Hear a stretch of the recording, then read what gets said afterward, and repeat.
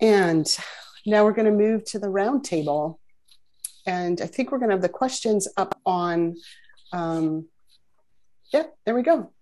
So I'm going to read them for you, and they're going to stay up there so that you can keep considering it. And we're going to open up the mics in a few minutes. Think about a time in your life where you were an us or a them, an insider or an outsider, where you belonged or didn't, and where you felt safe or unsafe. How did it feel being an us compared to a them? If you were an insider, who in your context were the outsiders? What secrets did you have to keep to be in your grouping? And where would you say you are now compared to back then? So I'm going to give you a few minutes to ruminate on those. You don't have to answer them all. If one of them kind of is highlighted to you, then just consider how you might like to share with us about that particular one, but you certainly don't have to go through them all.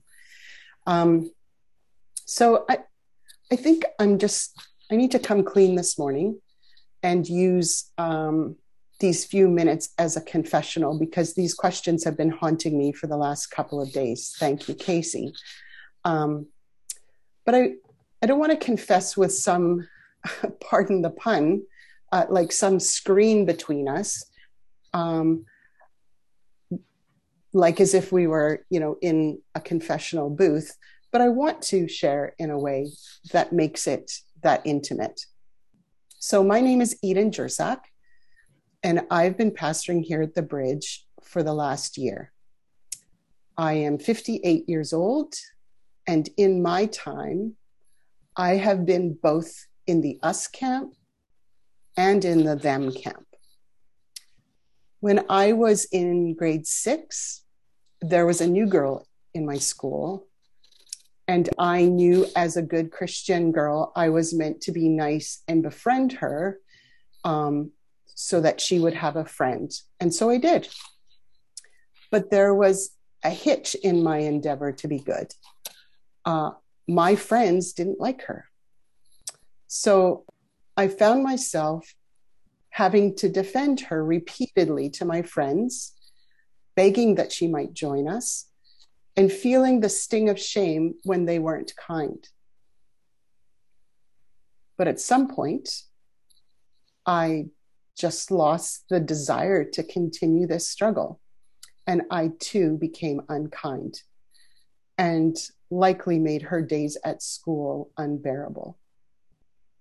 I was called up on my behavior by my mom, but not before that friendship was over. And as I consider these questions, this 40-year-old memory came to mind. And I realized a couple of things. The us and them spectrum is not linear. It's fickle. And it has a tail on it that really stings. I went from the good girl camp to a bully in a matter of days. We use us, them language to try to distance ourselves from what we don't want to be. But in the end, we can be exactly that in a moment. Belonging is a really deep need. We all have a need to belong. But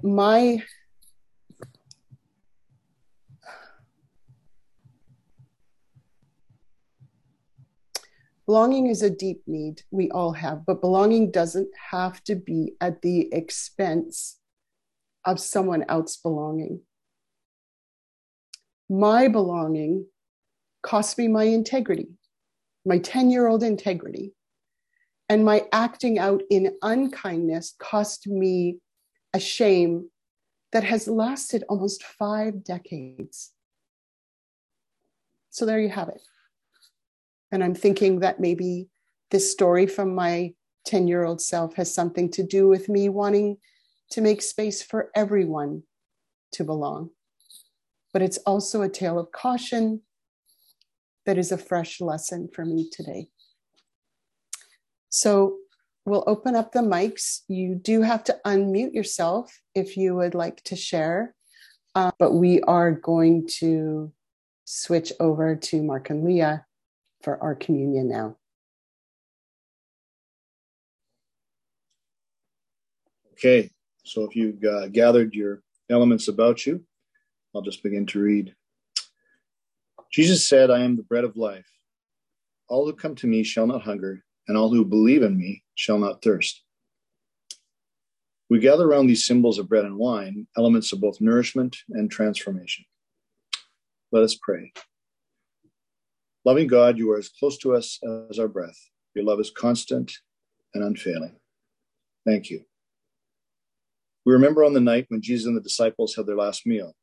Jesus took the bread, gave thanks, and gave it to the disciples, saying, This is my body, which is broken for you. Take and eat it, and remember me.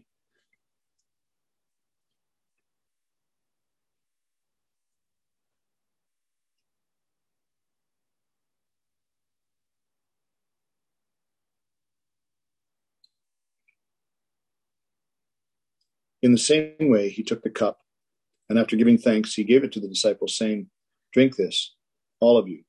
This cup is the new covenant poured out for you and for many. Do this as often as you drink it in remembrance of me.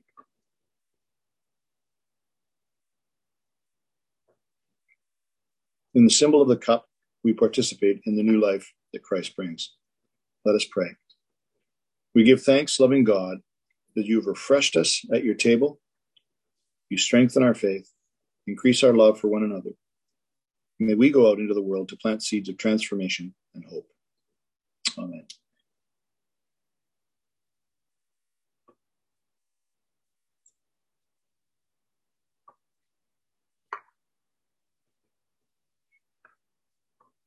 So we want to pray for Casey.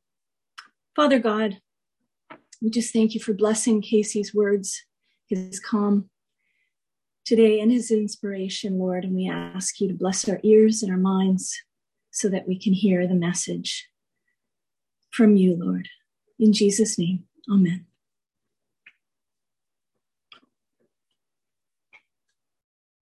All right. Eden, thanks for sharing that confession. I admit that it brought up some memories that I have myself of things that were similar to that, where, you know, I'd been treated poorly as a kid, and as such, in order to be involved and included, I took on a little bit of that myself. And it was never for a prolonged period of time, but yeah. Anyways, I felt that, and I felt the burden that it carries for you. So when Eden asked me to share, she sent me all the lectionary passages, and I'll admit that as I first read them, I thought that perhaps she had made an error with what she sent me. I didn't immediately see how these things would go together, especially the gospel passage, because it included not the whole thing, but it included half of one of the genealogies right after Jesus got baptized. So I emailed her back at first and asked her if she had made a mistake, which she assured me that she hadn't. She said, just read them again. I think there's something that you're going to find in there. You don't have to speak on all of them, but see if something works together. And of course, in Eden's way, she assured me that, you know, we can talk about it more. We can discuss it. So that being said, I'm using 3 out of the 4 lectionary passages, and I'm going to try to find a connecting piece within them. Hopefully it doesn't come across too disjointed. And I'll let me know at the end if it worked or not. I also wanted to give a disclaimer that some of the things I'm talking about this morning, I am in no way an expert. I don't work professionally in this field. but I still wanted to share a little bit of my perspective. So first, I wanted to start by telling some of my story. I grew up in a small, about the size of the bridge, maybe a little bit smaller, conservative, charismatic, Word of Faith church. We did a lot together. We met several times a week.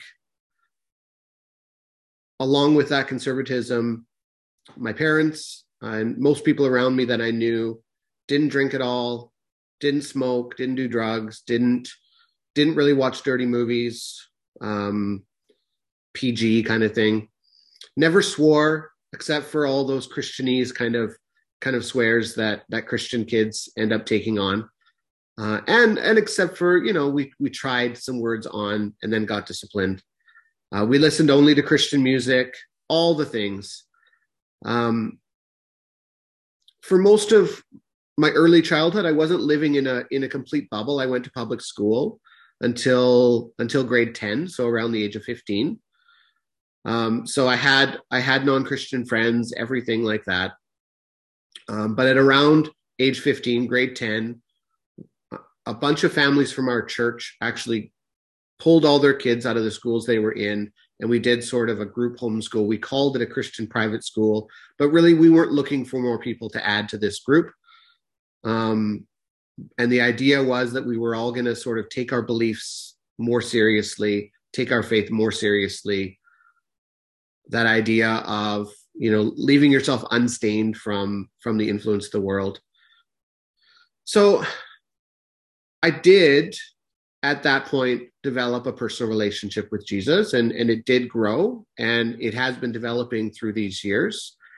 But living in this bubble also brought about a fairly dualistic way of thinking.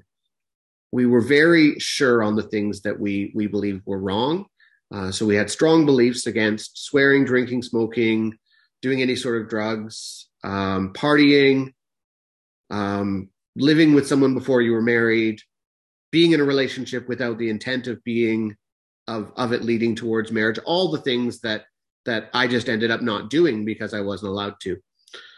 So I also believed in those days that your conversion experience had to look a very specific, certain way. You had to make sure that you said sorry to God for all of your sins every time that you sinned to ensure that you would go to heaven.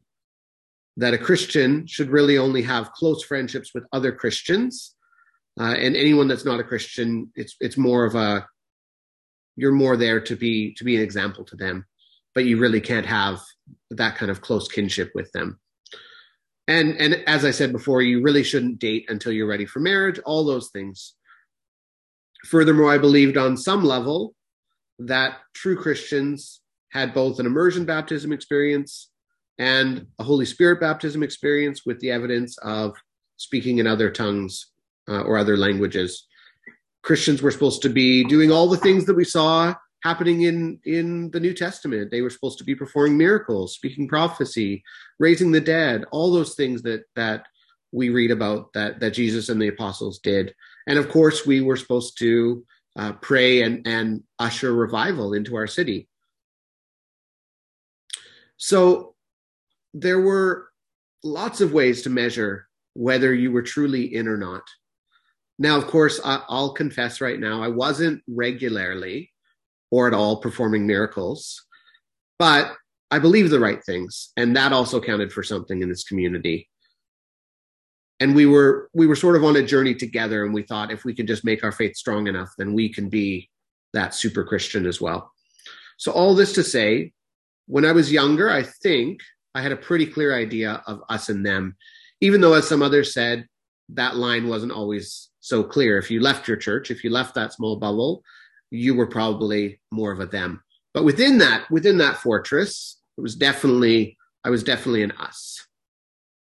So I graduated high school from that same group of 4 or 5 families that had got together and did this like ultra private Christian school, and went to a Bible college that was in a similar type of church. So it was in a larger church, but had a lot of the same really conservative ideas about what we shouldn't be doing in order to remain holy, in order to remain pure. I come back after 2 years. As a young adult, I start getting closer with some friends that I had known as a teenager. I hadn't been really, really close with some of them, but I'd known them.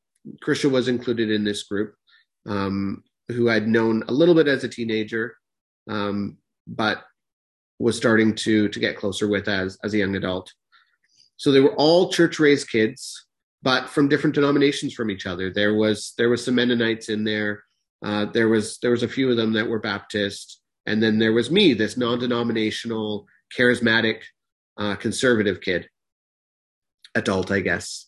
So it became a really tight group that hung out a lot. Fairly quickly, I learned that many of them didn't have the same hangups that I did. Most of them socially drank alcohol. They occasionally would smoke a cigar. All the things that these young Christian kids do to kind of think they're edgy and cool. But it was obvious, like I said, that they didn't have many of the hangups that I'd known in my fairly small church circle growing up. And just to kind of highlight one, I wanted to talk about sort of one that I started deconstructing and reconstructing even in my early 20s. I didn't go through the bigger journey of reimagining some of my faith until I was well into my 30s. But this one, the alcohol bit. So as I said, I grew up thinking that any consumption of alcohol was absolutely sinful, that you couldn't be both a Christian, really, and drink alcohol, not if you were taking it seriously. But after I started becoming friends with this group, and it was real friendships, I had to grapple with some of those things. I had to realize that, no, these are people that really, they do really love God, and they don't have this hang up. So over the course of maybe 5 to 7 years, I went from believing all alcohol, whatever kind it is sinful or evil, to realizing that maybe that wasn't so. But I still kind of held to that idea that, but drunkenness, absolutely still sinful. Then I moved to perhaps the line between the two isn't quite so clear cut as many of us get to with many of our beliefs. It's not so simple. And then I'm somewhere beyond that now. It would be a longer conversation. The point being is that sometimes, as in my case, I didn't know the depth of my prejudice, and change in mindset doesn't always happen quickly. So to end the story, I grew up like many who grew up in the church with very clear lines of good and bad, in and out, what it means to be a Christian versus a non-Christian, whether you were in the family or out of the family of God. And to kind of highlight something that I read as I was preparing, I read an article in The Guardian online by a man named John A. Powell. He's the director of the Haas Institute to a Fair and Inclusive Society, which is a part of the University of California in Berkeley. And he talks about othering this way. So he says, othering is not about liking or disliking someone, but it's based on a conscious or unconscious assumption that a certain identified group poses a threat to a favored group. When I read that, I thought, I think that's what a lot of us smaller churches and bigger churches, I think that's what a lot of us felt, is that these groups that were outside of the church, they felt they were a threat to us. And so we couldn't let too much of that in. We couldn't let too much of the world in. So I don't know if it sounds familiar to any of you listening, but it definitely sounded familiar to me. I can hear that phrase going off in my head that I was taught from a young age, that bad company corrupts good morals. It was something I was taught from a very young age. Now that I'm grown up, or that I'm growing up, I've been shocked by some of the othering language that you hear that kids can have, whether they're Christian kids, whether they're non-Christian kids, whether they're religious, whether they come from actually, to be honest, I hear potentially less of it from kids that aren't religious, to be honest. But you hear it nonetheless. And according to, again, that article, John talks about this as being largely influenced by politicians and media and less on personal contact. Personally, I think much of it probably originates there and then is reinforced in smaller groups like churches, like clubs, like groups of friends, the people that you are with day to day. And again, this really resonates with me in my story. So another example I have is I don't fully know the source, and I'm not intending to blame anyone for the beliefs that I held. But for many years, I made the assumption that most homeless people were dangerous, that their problems were actually quite simple, and they just needed to get jobs. But I was unconscious of this partially because that's the way everyone around me spoke when I was growing up. No one else was saying anything different. They all were saying the same thing. Or at least that's all I was hearing. So a story like this actually recently made the front page of the Thursday paper here in Abbotsford. I didn't even know that we had, in Abbotsford, I didn't even know that we had a Thursday paper because like many, I do everything online. But Eden pointed it out to me. And so I grabbed one from the lobby of our apartment building. And there was right on the front page of the Thursday paper, there was a title that honestly, it grabbed me right away, but honestly, it was enough. The title was enough to make me cringe. And the title of this article in big bold print was "Project Brings Homelessness to Doorstep." And it was referring to that warming center set up in the old Abbotsford Visitor Info Center, that blue building, and it's being called the Cabin. The article talks about how family has been negatively affected and how their landscaping has been damaged in their $2.6 million home that's on the market. The person mentioned in the article is quoted as saying that, as I'm sure you know, this is mental illness we're dealing with, and our city should really step it up. And this person's also cited as, I don't know if she was a she, this person was also cited as saying, or quoted as saying that they want to be a part of this solution. So I don't know if she was, actually, I think it was a she. So I'm just going to go with that. This person, I don't know if they were misquoted. And even though I don't know everything, I feel like I could rant about this for a little bit. But I feel like both the writer of the article and potentially the person quoted, if they were taken in context, have some assumptions that they've built. And I didn't really know what to do with it.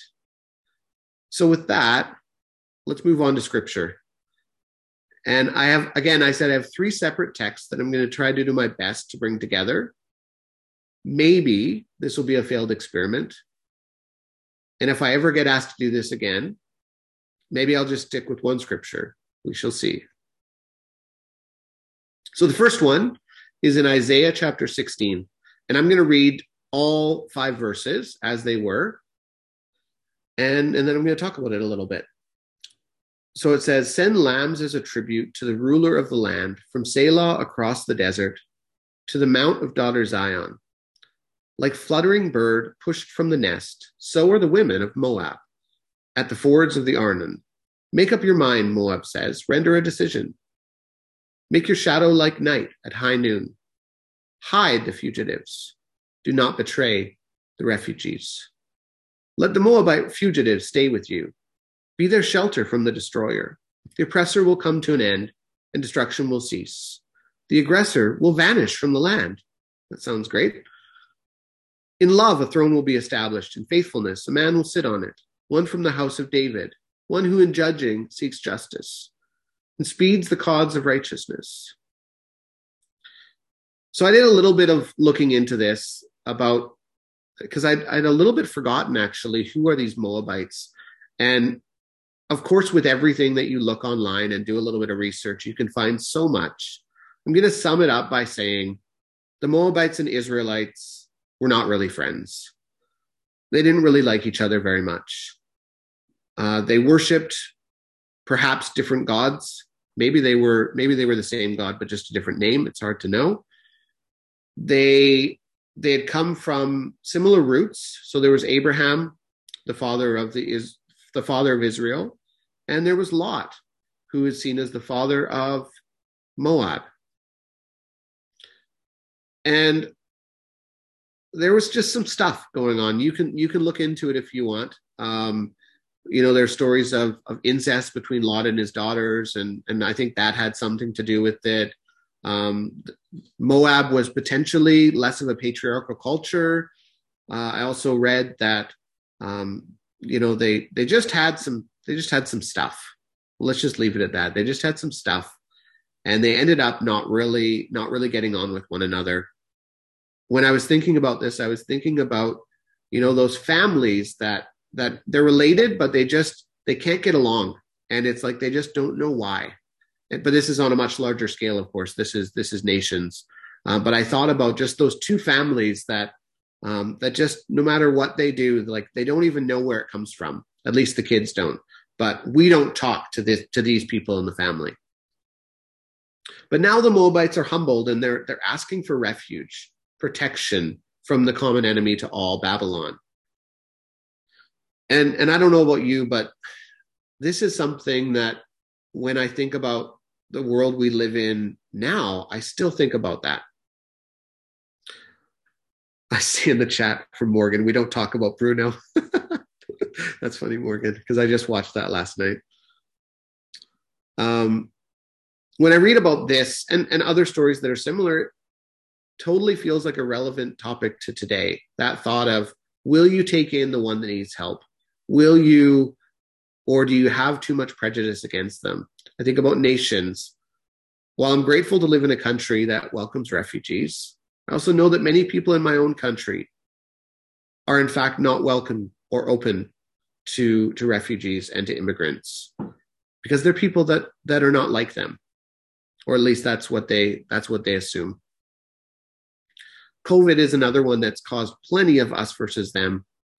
I don't know about you. I personally did choose to get double vaccinated, but it's really easy to jump on the side of thinking that everyone that didn't make that choice, everyone that potentially is against the vaccine, that they're all uninformed. They haven't done the correct research. It's really easy to get on the rhetoric that even our government is putting forth.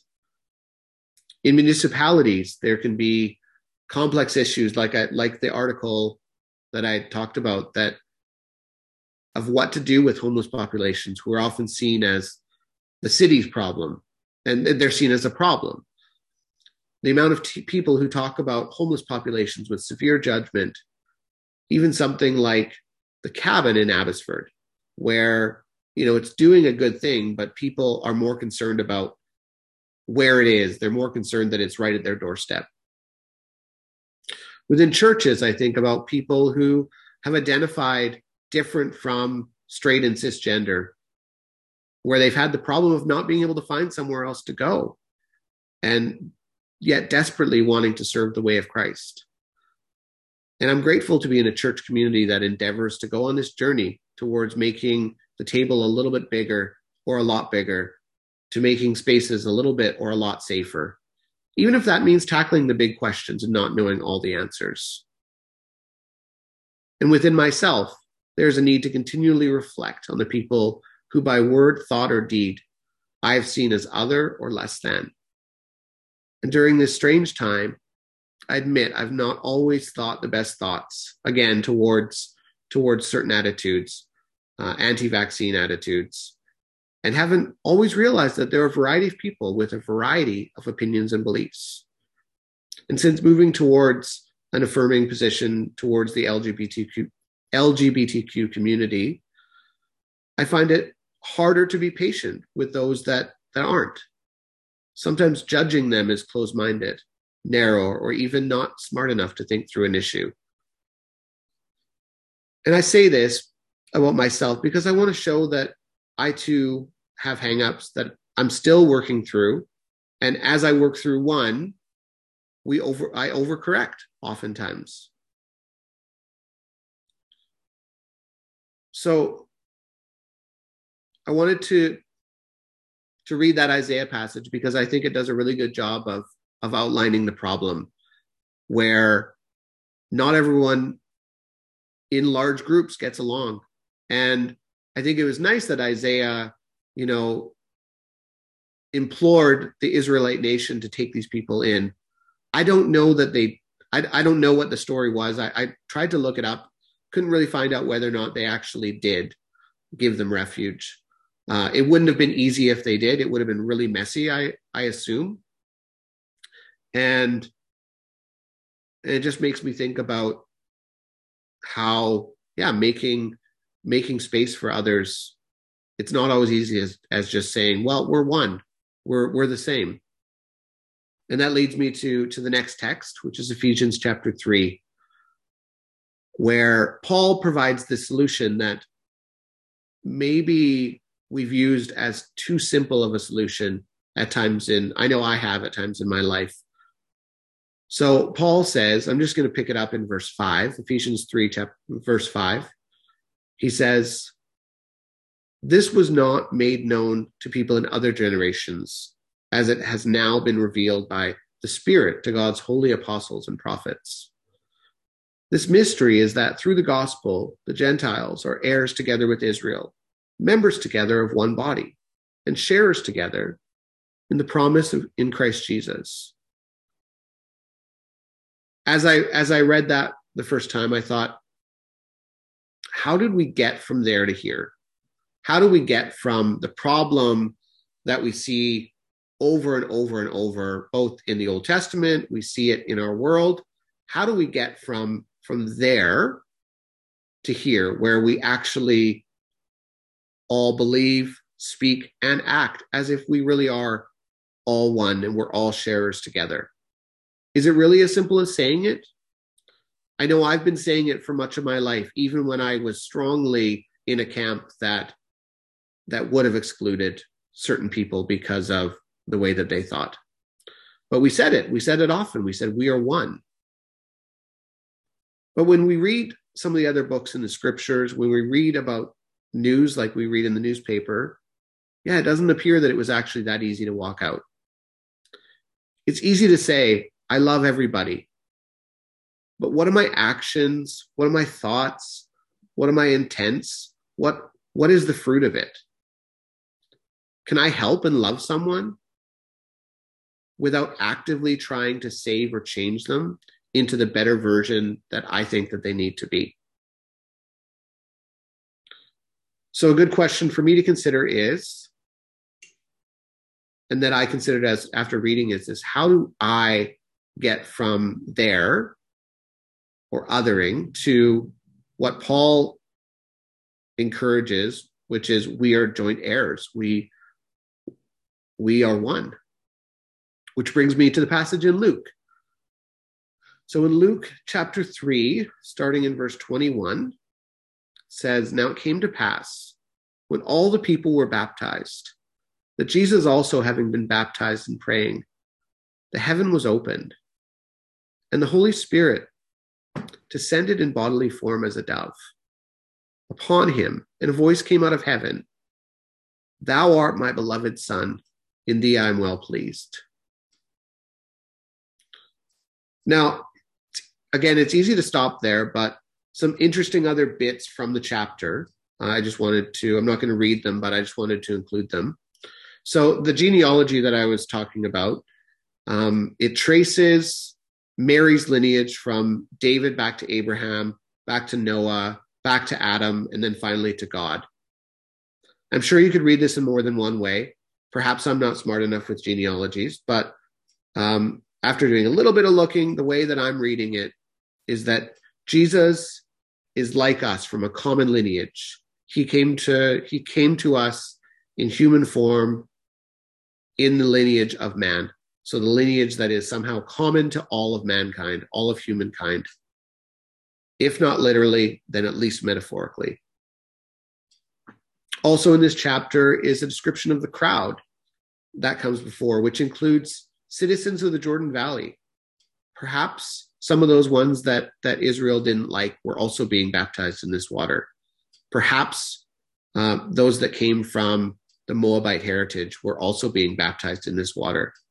Tax collectors, soldiers, perhaps Roman soldiers were also being baptized in this water. I grew up with this idea that there were sort of these rites of passage that proved whether you were in or whether you were out. And baptism was definitely one of these, as was saying the sinner's prayer. But when I read the baptism story with the other two versions, or the other two verses, in mind, this is where I went. Jesus was baptized along with all the other people that came, not separate. It didn't say that after they had all left, he had this private baptism experience. The thing that's interesting to me about that is that if he had wanted to, he could have set himself up as a king. He could have set himself up as this great prophet. Yet he was willing to be baptized in the same water as the others, alongside them, not separate. And what I thought of when I thought of that was that Jesus is willing to be in it with us. And we need to be willing, we need to become willing, or we can become willing to be in it with others.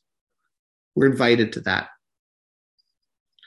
I used to think that baptism was yet another way that I proved that I was different, righteous, more righteous, better. Rachel Held Evans says in her book, Searching for Sunday, that ultimately baptism is a naming. When Jesus emerged from the waters of the Jordan River, a voice from heaven declared that this is my son, who I love, with whom I'm well pleased. But Jesus did not begin to be loved at the moment of his baptism, according to Rachel, nor did he cease to be loved when his baptism became a memory, but baptism simply named the reality of his existing and unending belovedness. So I want to go a step further and suggest that your name as a child of God is realized the moment you were born. Perhaps baptizing is a realizing of that belovedness. We know that othering is a real thing in our world. It exists within cities, it exists within countries, it exists within churches and schools. If we're honest, it goes back pretty far, really far. Likely many of us have or do participate in it in some way. Paul's talk of we are all one and joint heirs, it's really a simplification. And it sounds like a simple solution, but it's not so simple to act out in our own lives.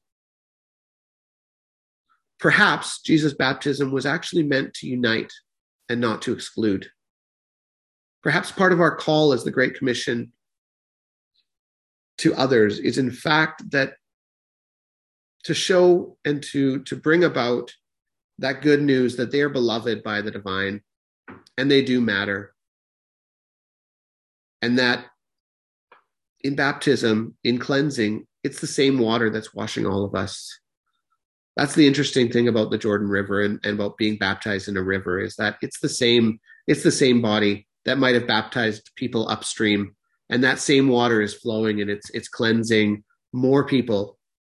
And you'd be pretty hard pressed if you're getting baptized in water like that to really know who else has been baptized in that same water. So before I close, here are some questions that I've been considering, and I thought maybe we can consider before we take some things to Jesus in prayer. So how have I been othered or excluded in my own life? And how have I done the same to others? But how am I similar to the one that I've judged? Finally, how can I seek to understand those that have been othered? Some questions that I want to bring into prayer, or some thoughts that I want to bring into prayer. Jesus, help me to see the judgments that I've proclaimed. And Jesus, help me to be a place of refuge and safety for others. Jesus, help me to see the water that cleanses as something that can unite, not to divide. Jesus, help me to see that all are beloved children from the moment that they're born. That's it.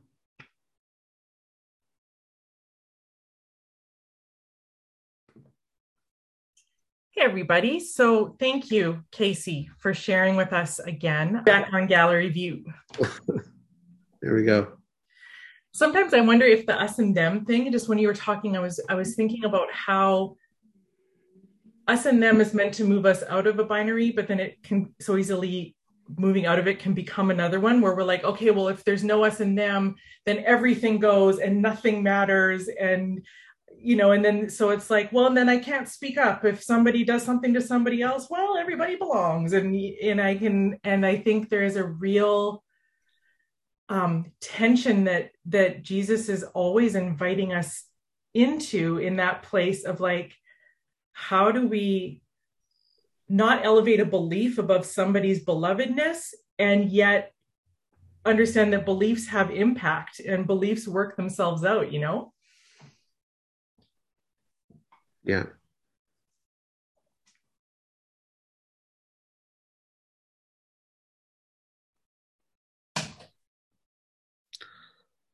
I was going to say this when in my talk, but I know that there's people here in this community that have studied certain areas much more than I have.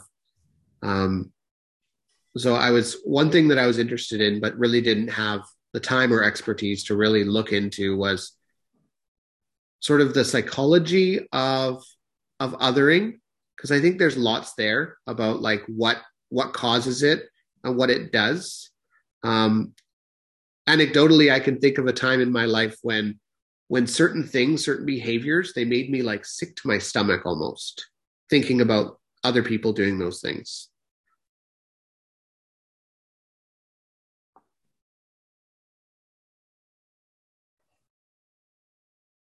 Silence.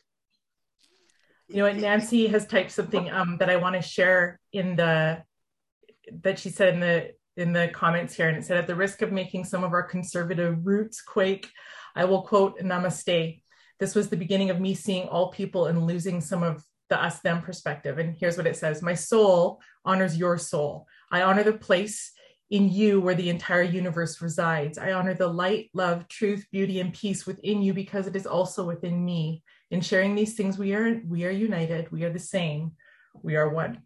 So anyways, appreciate that. Thank you, first of all, for Casey and for the good word that he shared with us this morning. And thank you for everyone who has gathered here on screen, everybody who is going to listen to the podcast because they didn't gather with us this morning. And we just ask that you would reveal the belonging that is innate in us, that we would all have a fresh baptism of belonging into the cosmic us that we all belong to. And that we would learn to recognize that and see that belovedness in every person, even people that we wildly disagree with, that we would rest in belovedness as a starting point. So thank you, God, for this community and for your wild and radical love. Amen.